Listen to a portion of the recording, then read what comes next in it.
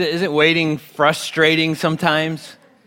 You know, I hate to wait sometimes. I hate to wait at stoplights. You know, I hate to pull up at a stoplight and look in front of me and see a car. I'm like, oh, they're not going to pull away fast enough.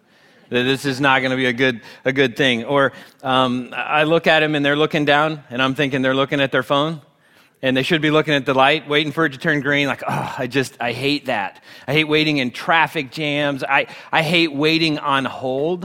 You know, you call a restaurant to make an order, and your first question you're asked is, hey, can you wait? Can I put you on hold? And before you can answer and say yes or no, you're on hold, and you're waiting and waiting and waiting. I hate to wait at the grocery store. There are times that I just won't go. There are stores that I'll choose not to go to because I know that it will involve waiting. And so I'll get up at 4 a.m. to go to that store. Why? Because I don't want to wait in line at that store. You think about what we do when we get sick. Where do we go? We go to the doctor's office, and what room do we wait in? The wait. You've been there. Yeah, we wait in the waiting room. So we go to our doctors, so we wait in these waiting rooms, and no matter how decorative the room is, no matter if there's a big fish tank or there's magazines that you like to read or a big TV that's got your sports channel or the news channel, we hate to wait. It doesn't help our waiting any. Have you ever listened to a sermon that just went on and on and on, and you wondered, like, is it ever going to end? If you haven't, just wait. It could happen today. Anybody been to Disney or SeaWorld or Universal Studios in this past year or a couple of years? Yeah, a number of us. All right, those places are full of waiting. This past year, my wife got some deals. I think it was a Black Friday thing, buy one, get one free. And so we've got, there's 4 kids that we have, so 6 of us. And we thought, oh, this would be great, a chance for us to go to SeaWorld.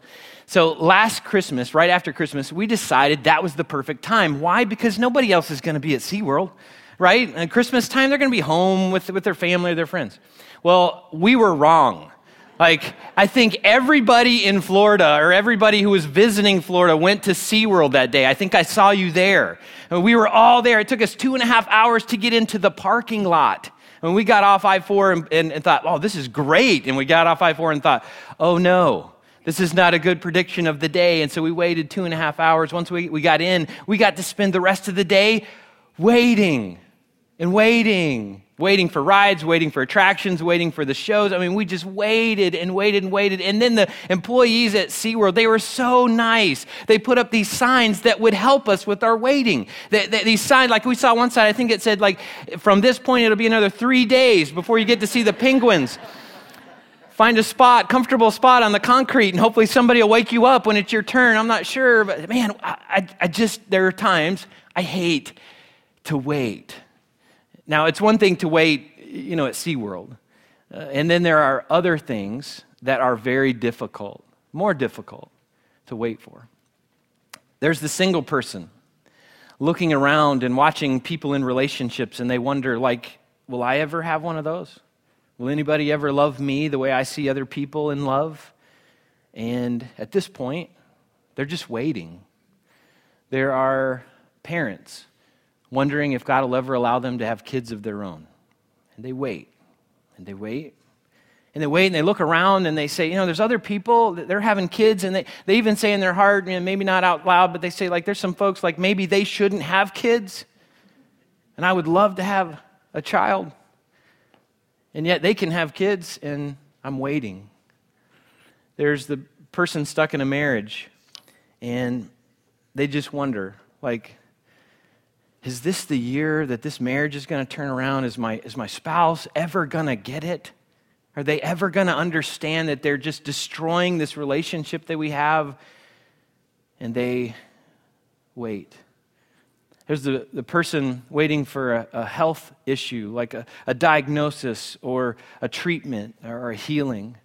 I know a number of people in our church family that are waiting for that. And they wait. There's some people just waiting for a diagnosis. They don't even know what they're dealing with. And they're like saying, like, Lord, like, how long do I have to wait for this? I'm just waiting for a diagnosis. I mean, treatment is one thing, but I'm just waiting to know, like, what am I dealing with? That's a hard kind of waiting. We've got a guy in our church. I'm not sure if he's here this morning. His name's Pat. And there's Pat. Pat's waiting. Pat is waiting on a heart transplant. Imagine that kind of waiting. Imagine what he and his wife and his kids are going through when they're waiting for a heart. And that's a serious kind of waiting. When we wait in situations like that, we often ask a question. And even if you're not a believer in God, you don't have a relationship with Him, you're like, I'm not sure, God exists or God's real or all that. Even in those situations or people in that spot, even those folks sometimes will ask God a question. It's found all throughout the Bible. This question is asked in all kinds of ways, and we're going to listen this morning to how King David asked this question in Psalms 13. So David was the second king of the nation of Israel. If you know the story of David and Goliath, that's this David. And the Bible says that David was a man after God's own heart. So he had this great relationship with God. And even with that, listen to the question that David asked. So Psalms 13, starting in verse 1. O Lord, how long will you forget me? Forever? How long will you look the other way? How long must I struggle with anguish in my soul, with sorrow in my heart? How long? How long will my enemy have the upper hand? And think about how maybe you ask that question or how maybe we ask that question. How long until I get a diagnosis, Lord? How long until I find that special someone? How long until the situation I'm in is fixed? How long until my wayward child comes home? Lord, how long? And then in verse 3, David gets tired of waiting. And he says this to God. He says, turn and answer me, O Lord my God. Restore the sparkle to my eyes, or I will die. Don't you feel that way sometimes? And there are moments that I feel that way. There are moments, it's like, God, please, just look at me. Just answer me. Like some answer is better than no answer. Just please say something, or I feel like I'm going to die. The Bible is actually full of people who ask that question, full of people wrestling with waiting situations. There are people who waited and watched God do amazing things. There are people who waited and it seems like God didn't do anything, at least from our perspective of it, without looking at His perspective. Then there are people who waited and got tired of waiting and they couldn't wait any longer. And so they jumped in to fix it and solve this problem that they had, and they kind of pushed God aside and like, if you won't do it, I'll do it. So in this series, what we're going to do is we're going to look at some waiting stories in the Bible. We're going to see some waiting success stories. We're actually going to look at that next week. But there are moments that we learn more from waiting failures than we do successes. So today we're going to start with a waiting failure, and you could call it an epic fail, even though those two words should never be together in a sentence, okay? Just saying. So we're going to look at a couple that made a decision that brought huge consequences for them and for us. And for some of you, this is going to be an old story. You're like, yeah, I've heard it. And once I tell you who we're going to talk about, you might mentally check out. I'm like, yeah, I've heard that story before. I know kind of where this is going. So what I ask of you this morning is not to do that. Like, come to this story like it's the first time you've read it, the first time you've heard it. Like anytime we come to the Bible, that's the way we should approach the Bible. Not as if like, okay, let me gloss over that one. I've already read that story. I know where this is going to go. We should always slow down enough and say, God, teach me what you want to teach me through this story, as if I'm just hearing it for the very first time. And if you are hearing it for the first time, you may hear this story and go, that's whacked. Like, what a weird story. Is that really in the Bible? Yeah, it's in the Bible. There's all kinds of whacked, weird stories in the Bible, and I think God puts them there because, again, sometimes we learn more from people's failures than we do their successes. So today we're going to start in Genesis chapter 12. In Genesis chapter 12, we get the story of Abraham and Sarah. And Abraham and Sarah, actually their names were different prior to this encounter with God. Their names were Abram and Sarai. And they had an amazing encounter with God, and God showed up, and God made this big promise to them. And then shortly after that, he changed their names. So listen to Genesis chapter 12, actually starts recording this encounter with God. And we get this amazing promise from God as he first interacts with him. So Genesis chapter 12, starting verse 1, says, "The Lord had said to Abram, 'Leave your native country, your relatives, and your father's family, and go to the land that I will show you.'" Now imagine if God showed up in your world and said that. Said, "Listen, I want you to leave all of your family, all of your relatives, the land that you know, and I just want you to go somewhere and I'll show you where it is as we go." How exciting would that be? Some of you would be like, "Man, adventure, that sounds great." And others of us would be freaked out, like, "What? Like, I got to know, like, where are we going and what are we doing? And I'm leaving who? And how long am I going to be gone?" Well, God showed up in Abram's world, in Sarai's world, and said that. And then he gives him this promise. It says, "I will make you into a great nation. I will bless you and make you famous, and you will be a blessing to others. I will bless those who bless you and curse those who treat you with contempt. All the families on earth will be blessed through you." Now, what an amazing promise. Can you imagine God showing up in your world maybe today or maybe tomorrow and giving you that promise that I'm going to make you famous all throughout history, not just in your generation, not just in your lifetime. I'm going to make you famous throughout history. Anybody ever heard of Abraham before? Anybody? You can raise your hand. It's okay. If you haven't, that's fine. But there's a lot of us that have heard of Abraham. God fulfilled that promise. Now imagine if God said, "I'm going to bless your friends and I'm going to curse your enemies." How useful would that be at work? Like, "Hey, don't mess with me." Like, you know what God said? Like, either you're on my good side and that'll go good for you. If you're on my bad side, not so good. I mean, that would be amazing. We would love that. Now, for Abram, though, there was a problem. He was 75 at the time and he didn't have any kids. And so he was considered past childbearing years. Now, people back then lived a whole lot longer than we do now. Abraham lived to 175 years old, but he was considered to be too old. And his wife was certainly considered to be too old. She was considered to be barren at that time. And so they're wondering, like, how in the world is God going to do this? How is God going to fulfill this promise? And so God comes along later and reconfirms the promise. In Genesis 15, he comes back and he says, "Listen, I'm going to do this. You're going to have descendants. You're going to have kids. You're going to have more descendants than there are stars in the sky." And I don't know if you've ever seen a starry night where there weren't city lights around to distract you from the true beauty of the stars, but it's amazing. It's amazing to go out and not have the distraction of city lights around and to look up and to see the stars. I mean, it looks like there's thousands of them, and through technology, we understand there are millions of stars in the universe. And so God comes to Abram and says, "I'm going to bless you, and I'm going to give you as many descendants as there are stars in the sky." Genesis chapter 15, verse 6 says that Abram believed the Lord, and the Lord counted him as righteous because of his faith. So when he's looking around at his situation, he's looking at his age, he's looking over at his wife's age, and he's going like, it's not humanly possible. Even in that situation, he believed God, and God counted it as righteous for his faith, because of his faith. So in your situation, your waiting situation, when you're waiting, do you believe that God can still work in your singleness? Do you believe that God can still work in your marriage? Do you believe that God can still work in your health? Do you believe that God can still work in your job, in your finances? Do you believe that God can still do what to you seems humanly impossible? I mean, you look around and go like, it's just not possible. This isn't going to work. Do you believe that God can still work? Well, Abram did. He did. He believed that. And he waited. And he waited. And he waited. He and Sarah waited 10 years for God to fulfill his promise. They waited until they couldn't wait any longer.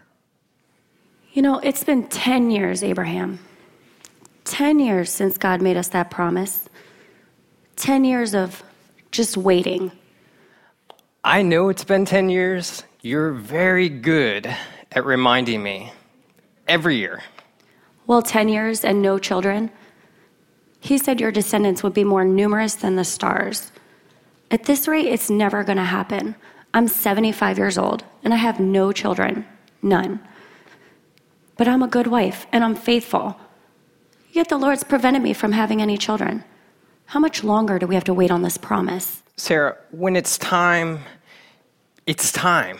We've been waiting on God to fulfill this promise, one we didn't even ask for. We've been waiting forever. I'm not even physically able to have children anymore. How's God going to fulfill his promise now? I don't know. Have you even considered what I suggested? About taking your maid, Hagar, as my wife. About having children through her. I only suggest it because in our country, this is a custom. It's what people do. If they want to have a child and heir, it's not unusual. That's a great idea. You know, everyone else is doing it. We should probably do it too. If you take my maid, maybe we can have children through her. Maybe that's God's plan. But Sarah... Abraham, I've been waiting in humiliation as a barren woman. We have cattle, land, wealth, and influence, and yet here I am with no children. I can't give you a child. You have no heir beyond that lowly excuse of a nephew Lot.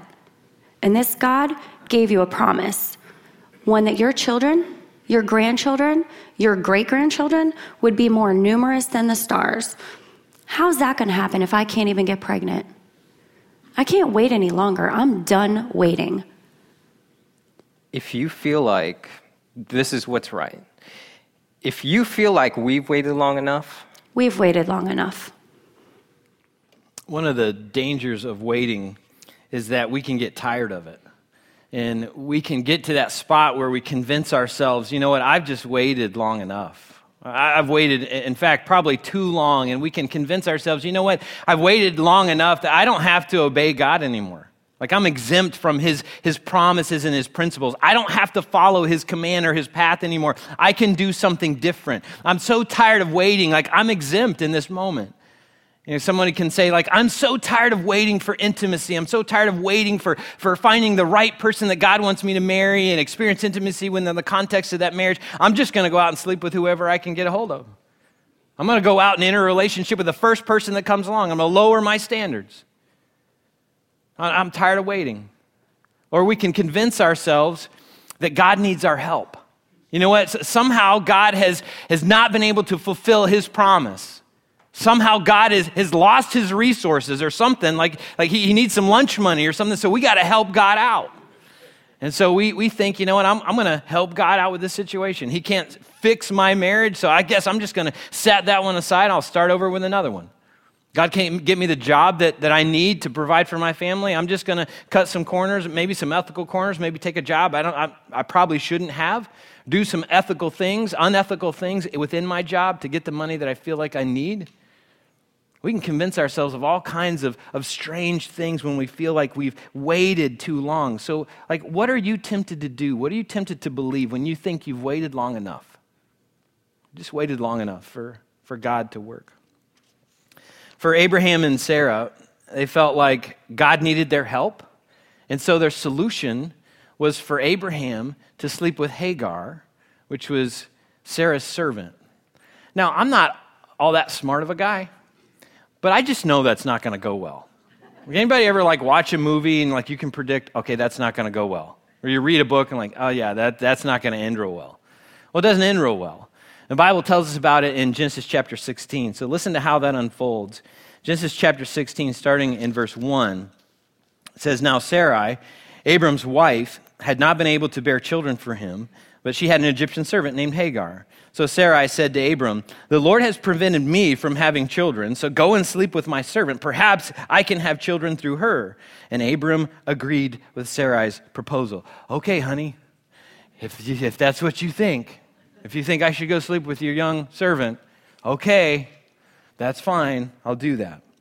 So Sarai, Abram's wife, took Hagar, the Egyptian servant, and gave her to Abraham as a wife. This happened 10 years after Abram had settled in the land of Canaan. So Abram had sexual relations with Hagar, and she became pregnant. But when Hagar knew she was pregnant, she began to treat her mistress, Sarai, with contempt. And Sarai said to Abram, This is all your fault. I put my servant into your arms, but now that she's pregnant, she treats me with contempt. The Lord will show who's wrong, you or me. Did you see that one coming? Yeah. kind of predictable. Verse 6, so Abram, he's got this really classic response. Like, look, she's your servant, so deal with her as you see fit. And Sarai treated Hagar so harshly that she finally ran away. If you're new to the Bible, you might think, like, that is one weird story. And it is. It's kind of like, Desperate Housewives of the Old Testament, a reality TV show. Watch ABC. It might be on soon. Not sure. But there are some weird stories in the Bible. And Abraham and Sarah, they got tired of waiting. And so when they got tired of waiting, they came up with this solution, and the solution had huge consequences, not only for them, but for us today.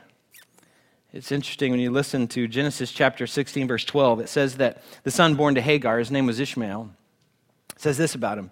He would be a wild man, as untamed as a wild donkey, and he will raise his fist against everyone, and everyone will be against him.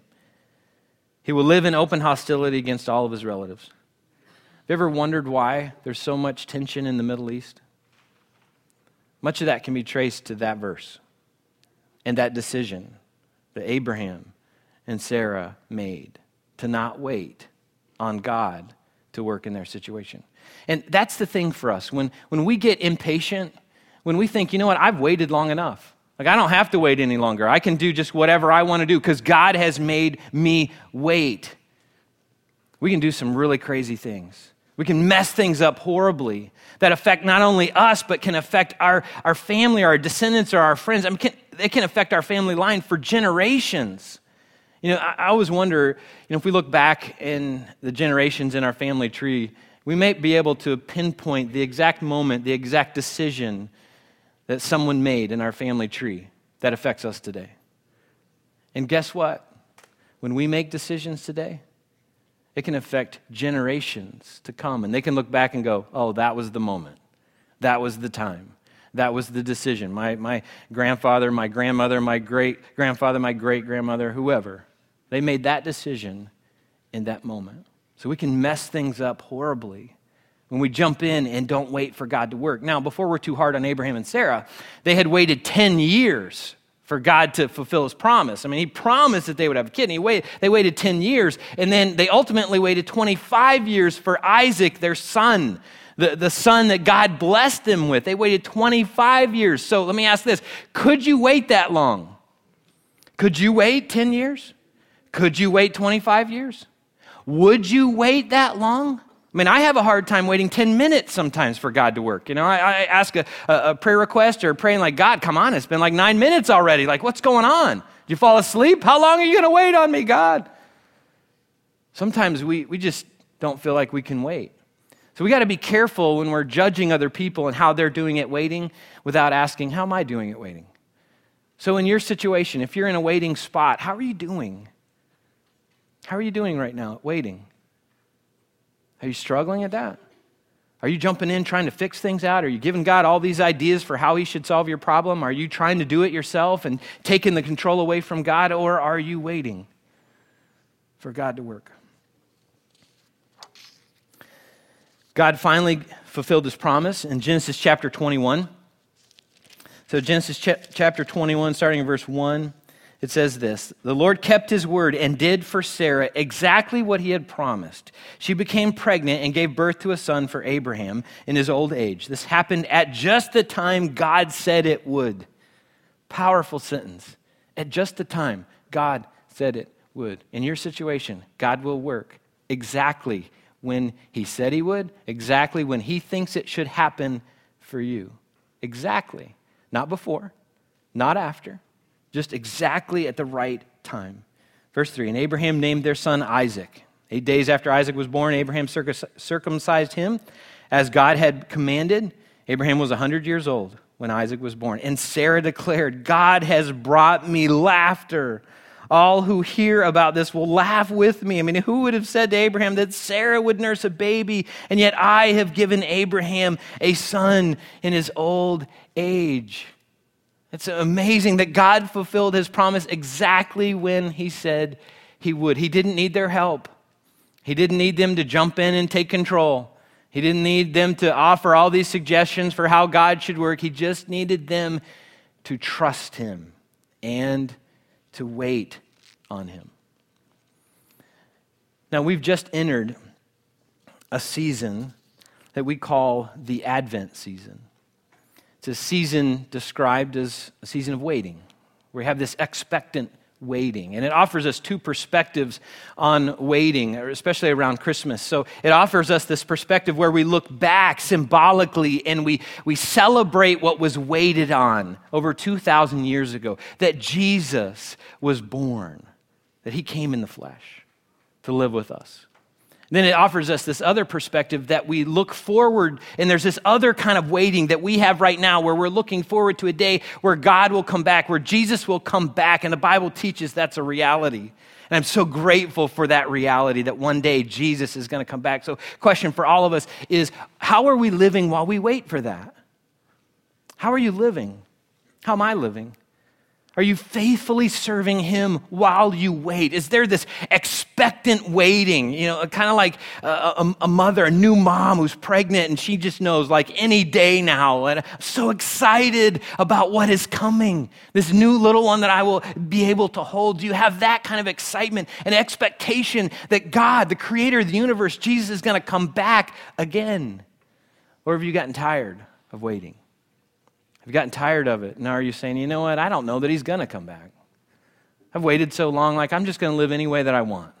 I'll do what I want. I'm not sure that he'll come. I'm not sure he'll come in my lifetime. Have you given up on waiting? And are you violating any of God's principles while you do that? So this Christmas, I thought it would be great for us to practice the spiritual discipline of waiting. Doesn't that sound exciting? I've got some really great opportunities for you to practice this. And the first one is each week we make this thing available called the Spiritual Growth Challenge. So you can pick it up at our Connection Center. You can download it off our website later today. And on that, I've got the story of Abraham and Sarah listed in the Bible. So you could go to your Bible. If you don't have a Bible, grab one from the back of our seating section. That's our free gift to you. And take that home, pick up a Spiritual Growth Challenge, and then just follow along and read the story again. Read Abraham and Sarah's story. Watch how they walk this out. And then put yourself in that story and say, God, what do you want to teach me as I watch them wait and then I watch them fail in this moment? What do you want me to learn as I watch them in their waiting? How can I apply that to my situation? Now, here are some more challenging types of waiting in this Advent season. Most of us will do some sort of shopping, either Christmas shopping, grocery shopping. You'll be waiting in long lines, possibly. So here's my challenge, okay? So I know you're looking at the picture on the screen. So when you go up to the checkout line and you've already analyzed which one is going to go the fastest and who is violating the over 10 in your cart rule in the checkout line, the speedy checkout line, I challenge you to get in the longest line on purpose. I know. I'll do it too. Okay? So get in the longest line on purpose. And then if someone gets in line behind you, let them go in front of you. Okay? And if they ask, what in the world is wrong with you? Your answer can be, I'm learning how to wait on the Lord. This is something that my church has challenged me to do. And so I'm learning how to wait. And if they're like, you have lost your mind, say, I know, it's actually from my pastor. He's lost his mind. And so why don't you come to church with me next week and, you can hear how much he's lost his mind. You can invite somebody to church while you're standing in line, wherever. When you're driving around town or you're driving on the interstate this Christmas season, maybe you'll go see family or friends or whatever, get in the slow lane on purpose, okay? And then, it's even more challenging, drive the speed limit during the Advent season, okay? Last week, Evan said, how many of you drive 5 miles an hour over? How many drive 10? How many drive 15? And so my challenge for all of us, myself included, is to drive the speed limit this Advent season. And if somebody in your car says, what in the world are you doing? Say, I'm obeying the law. And I'm trying to learn how to wait. I want to expectantly wait to wherever we're going. It's going to be even better when we get there. It's going to be awesome because I've learned a little bit about waiting. And when that obnoxious person pulls up behind you and they're honking and honking and honking and they're telling you, you're number one, and they're not real happy about it. Just pray for them to get a speeding ticket on up the road. Don't do that. That's not good. Don't pray for them to get a speeding ticket, all right? So just pray for them that they would experience the true meaning of the Advent season. That's about waiting. It's about waiting for God. All right, so as you leave today, you're going to come across some stoplights. As you drive around town, all throughout this season, you're going to see stoplights, and the colors of the lights represent Christmas for us, or they can. And so what does the red light mean? Stop. So when you pull up at a red light and you see that red light, allow that to tell you that, hey, I need to stop. There's some things that I need to stop. I need to stop worrying. I need to stop trying to figure this out. I need to start trusting God. So I can trust in this moment that God is in control. He's going to do exactly what he needs to do when he wants to do it. So I can just rest and stop. What's the yellow light mean? For those of you who think it means speed up, it actually means be careful and slow down. So when you see the yellow light, allow that to remind you, hey, I need to slow down. We just did a whole series on margin, how important it is for us to have space in our life to breathe and think and grow. So when you see the yellow light, say, oh yeah, Lord, I need to slow down. I need to have more margin in my life. What's a green light mean? Go. So go. So when you see the green light, you're driving through the green light, allow that to remind you that God sometimes says yes. And God is working, and God has worked in your life. So allow that moment as you're driving through that to say, God, thank you for all the ways that you are working and that you have worked in your life. And then spend some time recounting those things. God, I thank you for how you've worked in my life this morning already. God, I thank you for what you did last week, last year, the last 10 years. God, thank you for how you work. You are actively working in my life. For those of you who are in a very difficult season of waiting, I encourage you to trust God while you wait. Just trust him. Trust that God is going to work in a powerful way in your situation. Listen to what King David said. So in Psalm 13, David said, after he asked, how long will I have to wait? In verse 5, he says this, but I trust in your unfailing love. I will rejoice because you have rescued me. Isn't that interesting? As he starts the conversation saying, God, how long will you forget me? When are you going to show up and rescue me? And then he says, God, I'm going to thank you because you have rescued me. Now, had God rescued him in that moment? No. But he was looking forward with great anticipation and expectation of what was going to happen, how God was going to rescue him. And so he tied himself back to that truth. That's something that we can do together this Christmas season, is we can say, God, I'm going to trust you. I thank you for how you are going to work, and I'm waiting expectantly for that day that you will work. So while we wait this Christmas season, let's trust that God will do exactly what he wants to do, exactly when he wants to do it. Let's pray together. Lord, waiting is so incredibly difficult for us to do. And God, I know that we don't understand all the aspects of waiting. We don't understand the benefits of waiting. We don't understand what you're going to do in us while we wait. And so, God, we'll look at that next week a little bit.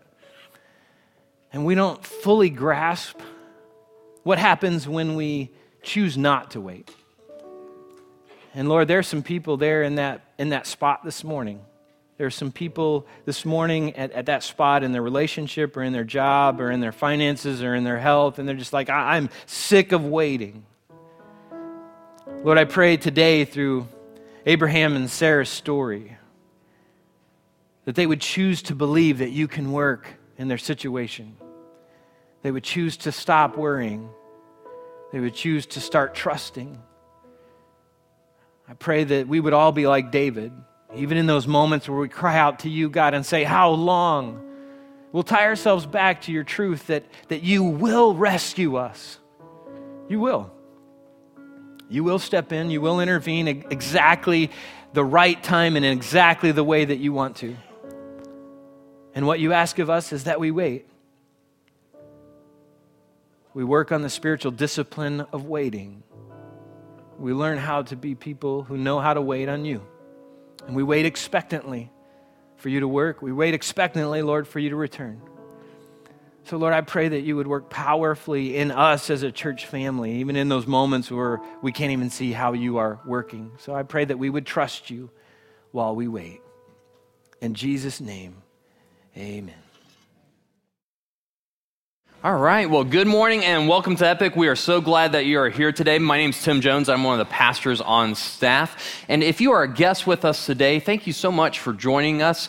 And if you'd like to know more information about who we are, we'd love for you to stop by our Connection Center located right over here and be able to answer any questions that you might have and be able to meet you as well. Well, if you are a guest as well, and if you've got kids, I would love to tell you about our kids' environments. So we've got some amazing kids' environments that happen during this service. And so we've got areas designed for your babies, for 2s and 3s, and pre-K to kindergarten, and 1st through 5th, and then also 6th to 8th grade. They meet during the second service. That's called Pipeline, and it's an amazing environment right here in the gym. And so if you've got kids and you're new and you're a guest, we've got tons of great areas for you, and we just wanted to let you know about that. And if you've got your kids in the service, that's totally fine. I just want to let you know about our family zone, which is located right over here on the other side of these curtains in the teacher lounge. And so if your kids become restless, because those are kids, if you wouldn't mind just taking them on over there, and we actually pipe in the audio over there so you'll be able to continue to hear the service. Now today we have 2 amazing guests all the way from Guatemala. So I'm going to invite both Alex and Melanie up here. So if you would give them a warm applause as they come up here. Awesome. So, if you don't know, we go to Guatemala on a regular basis. And many of you have been to Guatemala, and many of you will be going. And if you don't know you're going, you will be going in 2016. But we're going to be advertising that here pretty soon. But from time to time, we have our partner church that have staff members that come up, and they get to visit at times, and we love when they come and visit us. And so some of you already saw Alex. He was back here playing away back here on stage and everything. And so Alex is from Guatemala, and Melanie is from the States and met Alex down in Guatemala, and then they got married, and they have 2 amazing kids. We should have pictures of their kids. They're beautiful, so on the stage there. But we thought we would love to be able to get them up here on stage, ask a few questions so you can get to better know them, especially as you're going to be going on those mission trips in 2016. So when we get a cool opportunity, we'd love to be able to get them up here on stage and introduce them to you. And so I'm going to ask them a couple questions. Alex is amazing at English, but he's like, let me just play guitar today. So I said, all right, that's totally fine. So I won't put him on the spot there. But Melanie is on staff at Iglesia del Camino. She is the missions director down there. And so they have 36 teams that come in a course of a year. We send 2 teams, so they have 36 teams, 28 weeks out of the year. She is dealing with tons of churches that are sending teams down to help them out, and so she is a very busy woman down there with all these teams that come down there, and she has an amazing team that helps her out and everything. So just wanted to introduce her officially to you, and then I've got a couple questions for you. So the first question is just tell us some of the things that IDC or Iglesia del Camino is involved with down there in Antigua, Guatemala. Good morning. We're excited to be here with you all. We love our Epic family, so thank you for letting us join you this morning. Iglesia del Camino is very involved in the surrounding community about an hour around us, doing all kinds of ministry and helping others with children's ministries, feeding programs. We build houses, delivering water filters, maintenance, construction, a little bit of everything. If somebody needs help, we try to jump in and offer some help. That's awesome. They do a bunch, and so that's just a snippet. But and one of the cool things is they also do child sponsorship at one of the feeding centers that we work with in one of those surrounding towns. And you may not know this, but your kids and your students have this past fall been raising money to sponsor several children who down there after 4th grade, they don't get any more schooling. And so they have to pay to go to schooling. So we're sponsoring several kids down there, and your kids raised $1,400 to send, I think, 9 kids or 6 kids to school this year. And so they did an awesome job back there. Yeah. So if they were bugging you for money, that's what it was for. So they were doing that. But let me ask you this question. So how does Epic and the teams that are from all these churches help you guys in the work that you're doing? Well, as I mentioned, helping out in the community, most of the ministries, their partner ministries around, already doing these things, but they lack resources, they lack manpower, and they're not really able to keep up with all of the things they would like to do on their own. Obviously, Guatemala is a fairly poor country, and so there's a lot of people with good hearts wanting to serve and help their own people, but they just don't have what they need to make that happen. So when you guys send teams down, send your resources, sponsorship, raising funds to build houses, we're able to come alongside those families and those ministries as a global church, and in the name of Christ, be able to help them and get them what they need for what they're already doing. Awesome. Well, cool. Well, thank you guys so much. So they're actually going to be at a back table back here. They brought coffee from Guatemala, okay? If you have not had Guatemala coffee, it is better than anything you've had here in the States. So they're going to be back there at the table. So meet and greet them. They're selling it for $10, but let's be generous. I mean, it's worth like $20, $50 or something like that. But anyways, be generous with them because it helps them come to the States and support their travel costs and everything like that. So give them a round of applause for being here this morning. So now let me just finish off with a few more announcements as we're kind of closing to the end of the year here. So some of the things that are happening today is the last day to turn in your gifts for the Epic Giving Tree. And so if you forgot that and you're looking at each other right now and going, oh no, we forgot, that's okay. We're going to be here for quite a while after each of the services because we break down after a second service till about 1:30. And so if you forgot them, go ahead and go home after the service, bring them back to the table over here with the card and turn them in for the Epic Giving Tree to be able to help those families out. And then another way that we can give to help people into a life-changing relationship with Jesus Christ is through giving. And so if you call Epic your home, there's two ways that you can give. You can give through the giving boxes located at the end of each section or securely online at theepicchurch.com. Now, there's a few more things that are happening in the month of December that I want to bring you up to speed on. December 20th is our last service for the year, so that's kind of our big Christmas series or service. Today we're kicking off a Christmas series, but we are ending on December 20th, and so if you have friends and family members that you want to invite, that would be a great service to invite them to. And then on December 27th, we will be having no services. So if you show up, there might be one or two other people that are here, and you guys can go do coffee, but we won't have services on December 27th, and that's to give you guys the opportunity to spend time with your family, your friends, the volunteers as well, to be able to enjoy Christmas and the New Year's together. And then we will be getting back together on January 3rd to kick off 2016. And for those of you who contribute on a regular basis, just to wrap things up so that you know what to do with your giving and everything, the way to do that is you can go ahead and bring your contributions to that December 20th service.